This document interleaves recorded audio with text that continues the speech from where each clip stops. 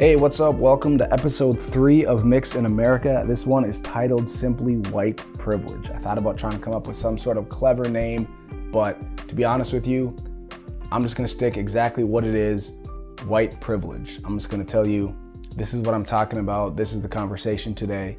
I wanna discuss white privilege. And I'll give you a little fair warning that this is probably gonna be different than how most people talk about white privilege and the way that this phrase is used in 2020, but I have a different perspective. You have a different perspective. That's fine. Your perspective might be different because of the color of your skin or where you were raised or your parents or whatever. But for me growing up, I want to tell you white privilege is basically a curse word. All right. If you have missed the other episodes or don't understand where I'm coming from, my mom is black. My dad is white. My mom would not let me use the phrase white privilege because my parents taught me that the color of my skin is not an excuse and that I can accomplish whatever plans God has for me.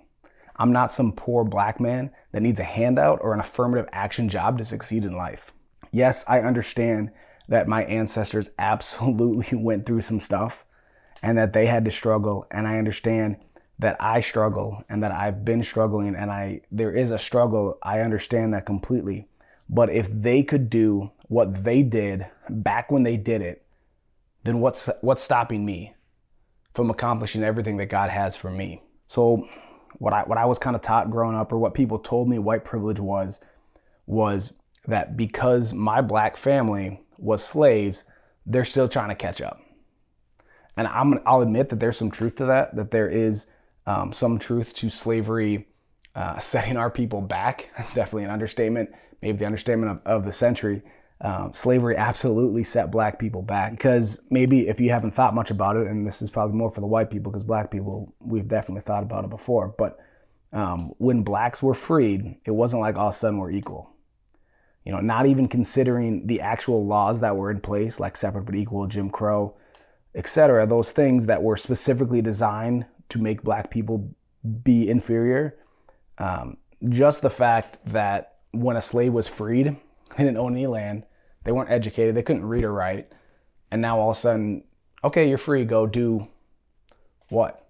So like, it wasn't like they set them up to succeed. That's what reparations are supposed to be for. Like, ooh, sorry, also here's something to help you get on your feet, right? 40 acres and a mule is what they said. Obviously that didn't happen. They didn't get reparations. So if you guys want to blame anyone for whatever this is, people that didn't give reparations back in the day. Back then, maybe it was actually a possibility because you actually knew who was freed slaves. Reparations wouldn't work right now, not just because a lot of people couldn't really track their family history to being slaves, but you know, I'm half black. Does my dad owe my mom money? You know, how many people black people have come from Africa since then? So reparations don't work now. I don't know why I went on that rabbit trail. But at the time, reparations might not have been a bad idea. So absolutely, the freed slaves were at a disadvantage, and absolutely that takes time to build up the accumulation of wealth to pass down something down to your family, right? They didn't have land to pass down, and not to mention the family money, the money that was made off of the backs of slaves, white people that made money in America because they didn't have to pay their workforce, right? Absolutely, there was an advantage there. But my point is now, you can recover from it. It might take a lot of time, and it definitely takes a lot of hard work, but you can recover. People have. It's happened before. Like, not every black person in America that's a descendant of a slave is way back, right? And struggling and poor. And I know that's not the case. I know that not all descendants of slaves are still living a less privileged life because of slavery, because I'm a descendant of slaves. If you missed that in one of my last episodes, I mentioned I've been to the plantation where my ancestors were slaves. It's in Missouri. It was destroyed in a flood in 1993. But when I was a kid, and I didn't understand this as a kid, they called it the family farm, but we had family reunions on the plantation where my ancestors were slaves.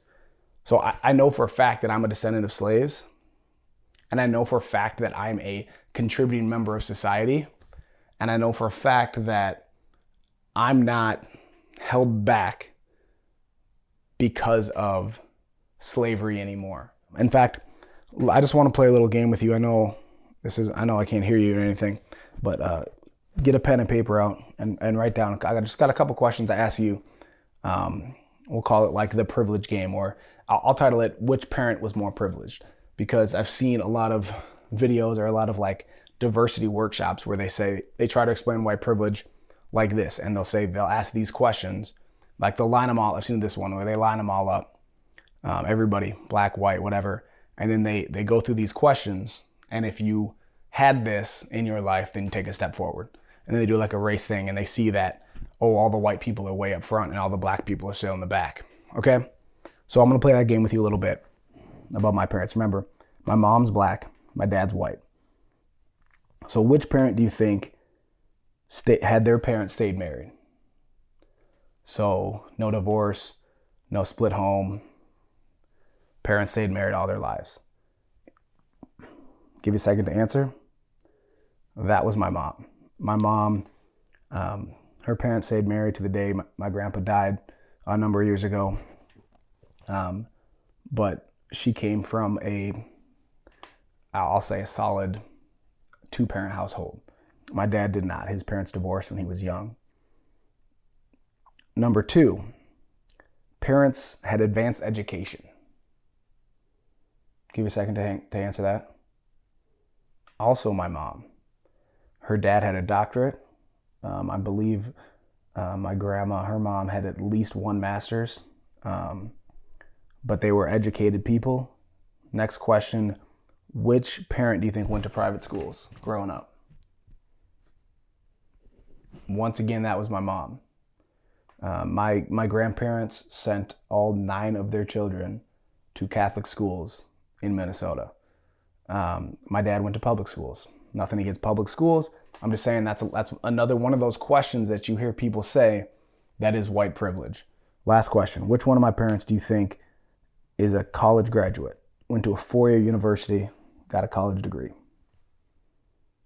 Once again, that was my mom. If that's what you said, all 4 of those was my mom. So if you looked at that, and these are common questions that they use to prove white privilege. My mom was better set up for success in life than my dad. And this is nothing against my dad or his family. We've had these conversations before. He knows this. My mom was set up better for success than my dad was. And you want to talk about the neighborhoods they grew up in? Well, they grew up 5 minutes from each other in Brooklyn Center. But which parent was better set up for success? It was my black mom was better set up for success than my white dad. So don't tell me that my family is worse off or has things more difficult because of slavery. Don't tell me that my mom is set back because of slavery. And I'm not saying that couldn't be the case for some of you, but I want you to understand my mom was set up for success because of what her parents accomplished. And I don't know my grandparents' parents or what position they were in, but my grandfather, a black man who he had a doctorate, he was an educator, a city councilor, he was a published author and poet, raised 9 children, sent them all to Catholic school. And if he could accomplish what he accomplished then what's my excuse?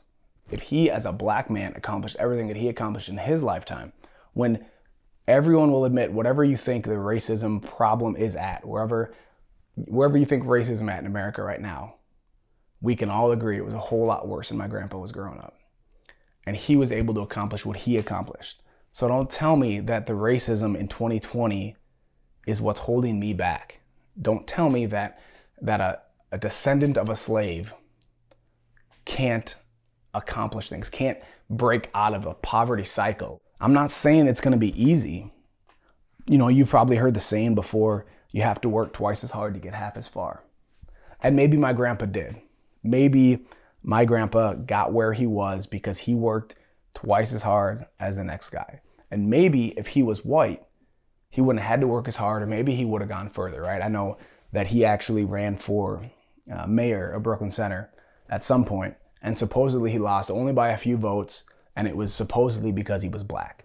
So, you know what? Maybe if my grandpa was white, he could have been mayor of Brooklyn Center. Maybe he could have accomplished more. Maybe he could have written more books or more poetry. But you know what? He still accomplished a lot. If he could accomplish what he accomplished, what's my excuse? Having to work twice as hard to get half as far should not be a reason to give up. It should just make you work that much harder. The truth is, some people in life have advantages. Life isn't fair. I'll use sports as an example because that's what I always do. When I played sports, there were absolutely people who were more naturally gifted than me, who had more athleticism, more God-given talent. I had to work real hard just to make the team.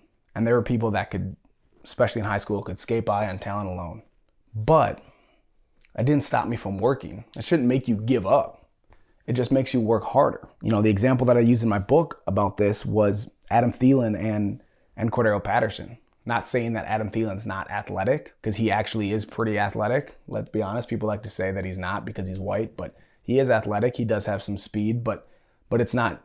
But he's not Cordero Patterson athletic. Cordero Patterson is a freak of nature athlete. Like he's more athletic than a whole lot of people in professional sports. So saying Adam Thielen's not as athletic as Cordero Patterson is by no means an insult. But you look at those two came to the Vikings at the same time, 2013. Cordero Patterson was the #1 pick out of Tennessee, a Power 5 school. Adam Thielen was undrafted out of Minnesota State Mankato from a small town in Minnesota, didn't have the offers. Obviously had to, just make the team in rookie minicamp. Cordero Patterson was much more set up for success in the NFL than Adam Thielen. But Adam Thielen absolutely outworked Cordero Patterson. And I don't even mean this as an insult to Cordero Patterson because Adam Thielen might outwork everybody in the NFL. He earned a spot on the roster, first on the practice squad, then the active roster, special teams, third, fourth receiver, eventually starter, Pro Bowler. Adam Thielen absolutely worked his way to now I think he's a top 10 receiver in the league and earned a spot in the Minnesota Vikings with a good contract, while Cordero Patterson has kind of bounced around the league for a while. I think he's with the Bears right now, but absolutely has not blossomed. He has not had the success in this league like Adam Thielen has had, and Adam Thielen has absolutely had to work harder than him.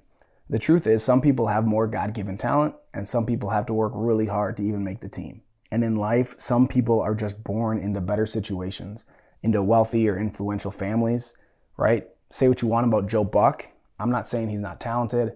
I'm not saying he didn't work really hard to get to where he is. But the broadcaster Joe Buck, his success was at least in part due to the fact that his dad was a famous, talented broadcaster. Larry Fitzgerald, one of my favorite football players ever, Minneapolis kid. He was a ball boy for the Vikings because of his dad's connections. His dad was in the media.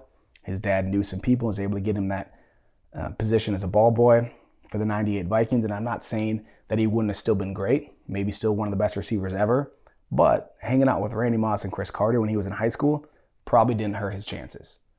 Because he was a ball boy, he got to hang out with those guys and learn from some of the best, truly the best to ever do it. So when I think about privilege, I love what there was a guest speaker at our church that we went to back in San Diego, Rock Church, San Diego. And he said, a guest speaker, I don't remember his name. I feel bad because I should give him credit for this.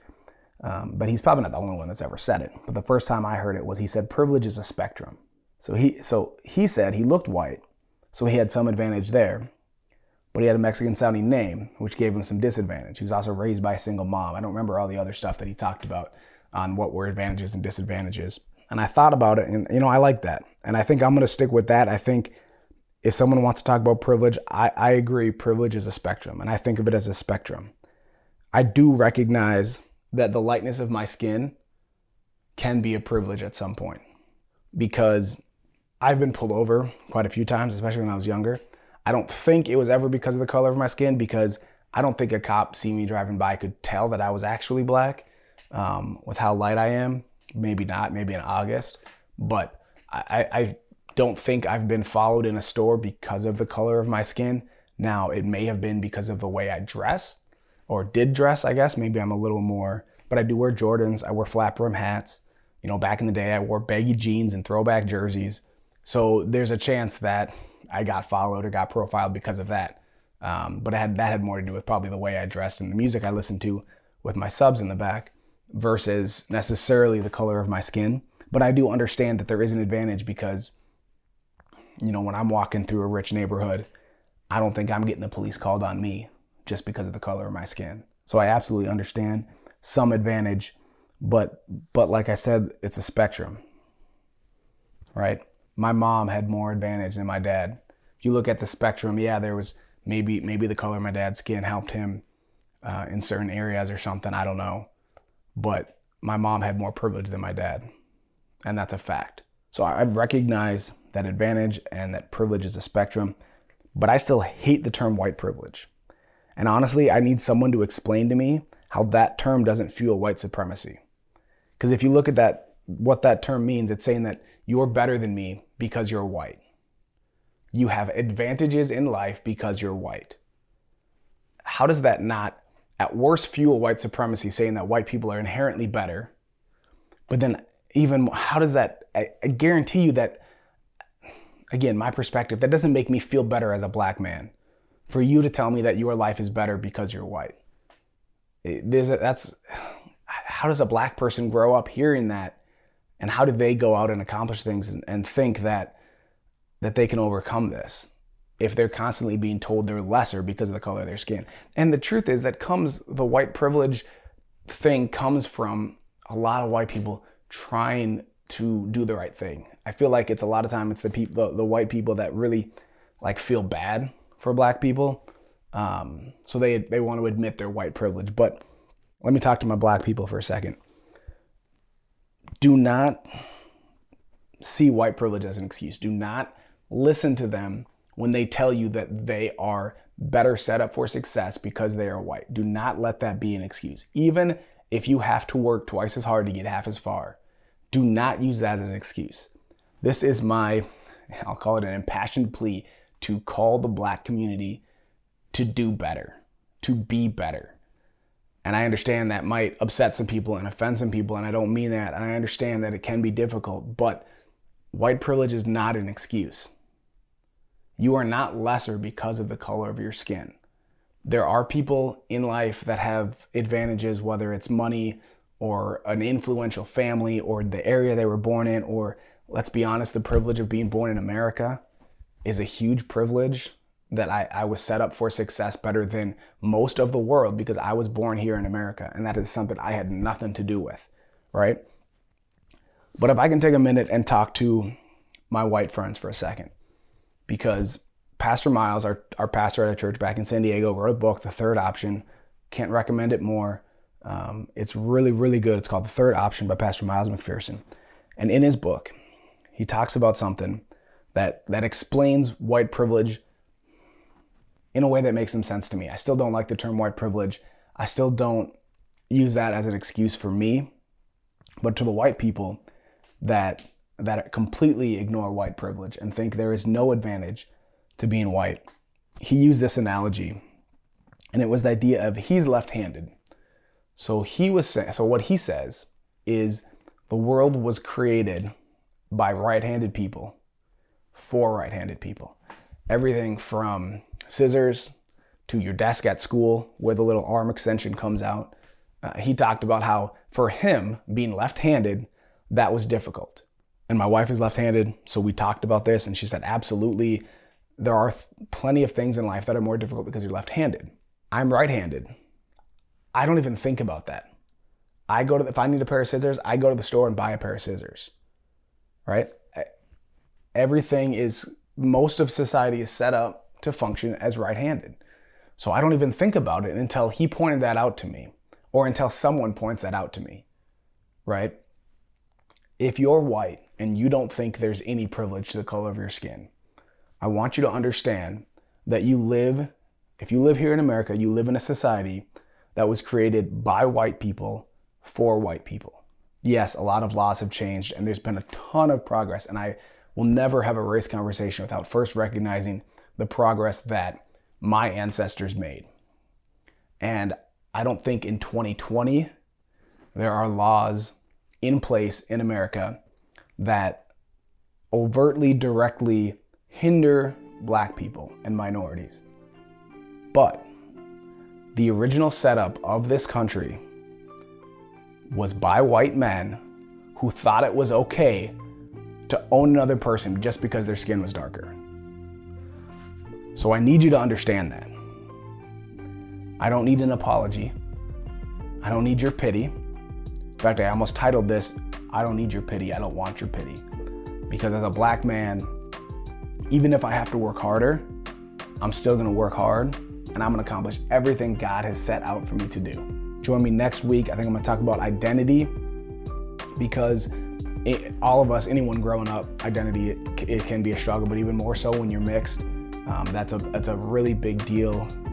If you're mixed, you know that. If you know mixed people, you've probably heard it too. Identity is a big deal. Thanks again for listening, and join me next week for episode 4 of Mixed in America.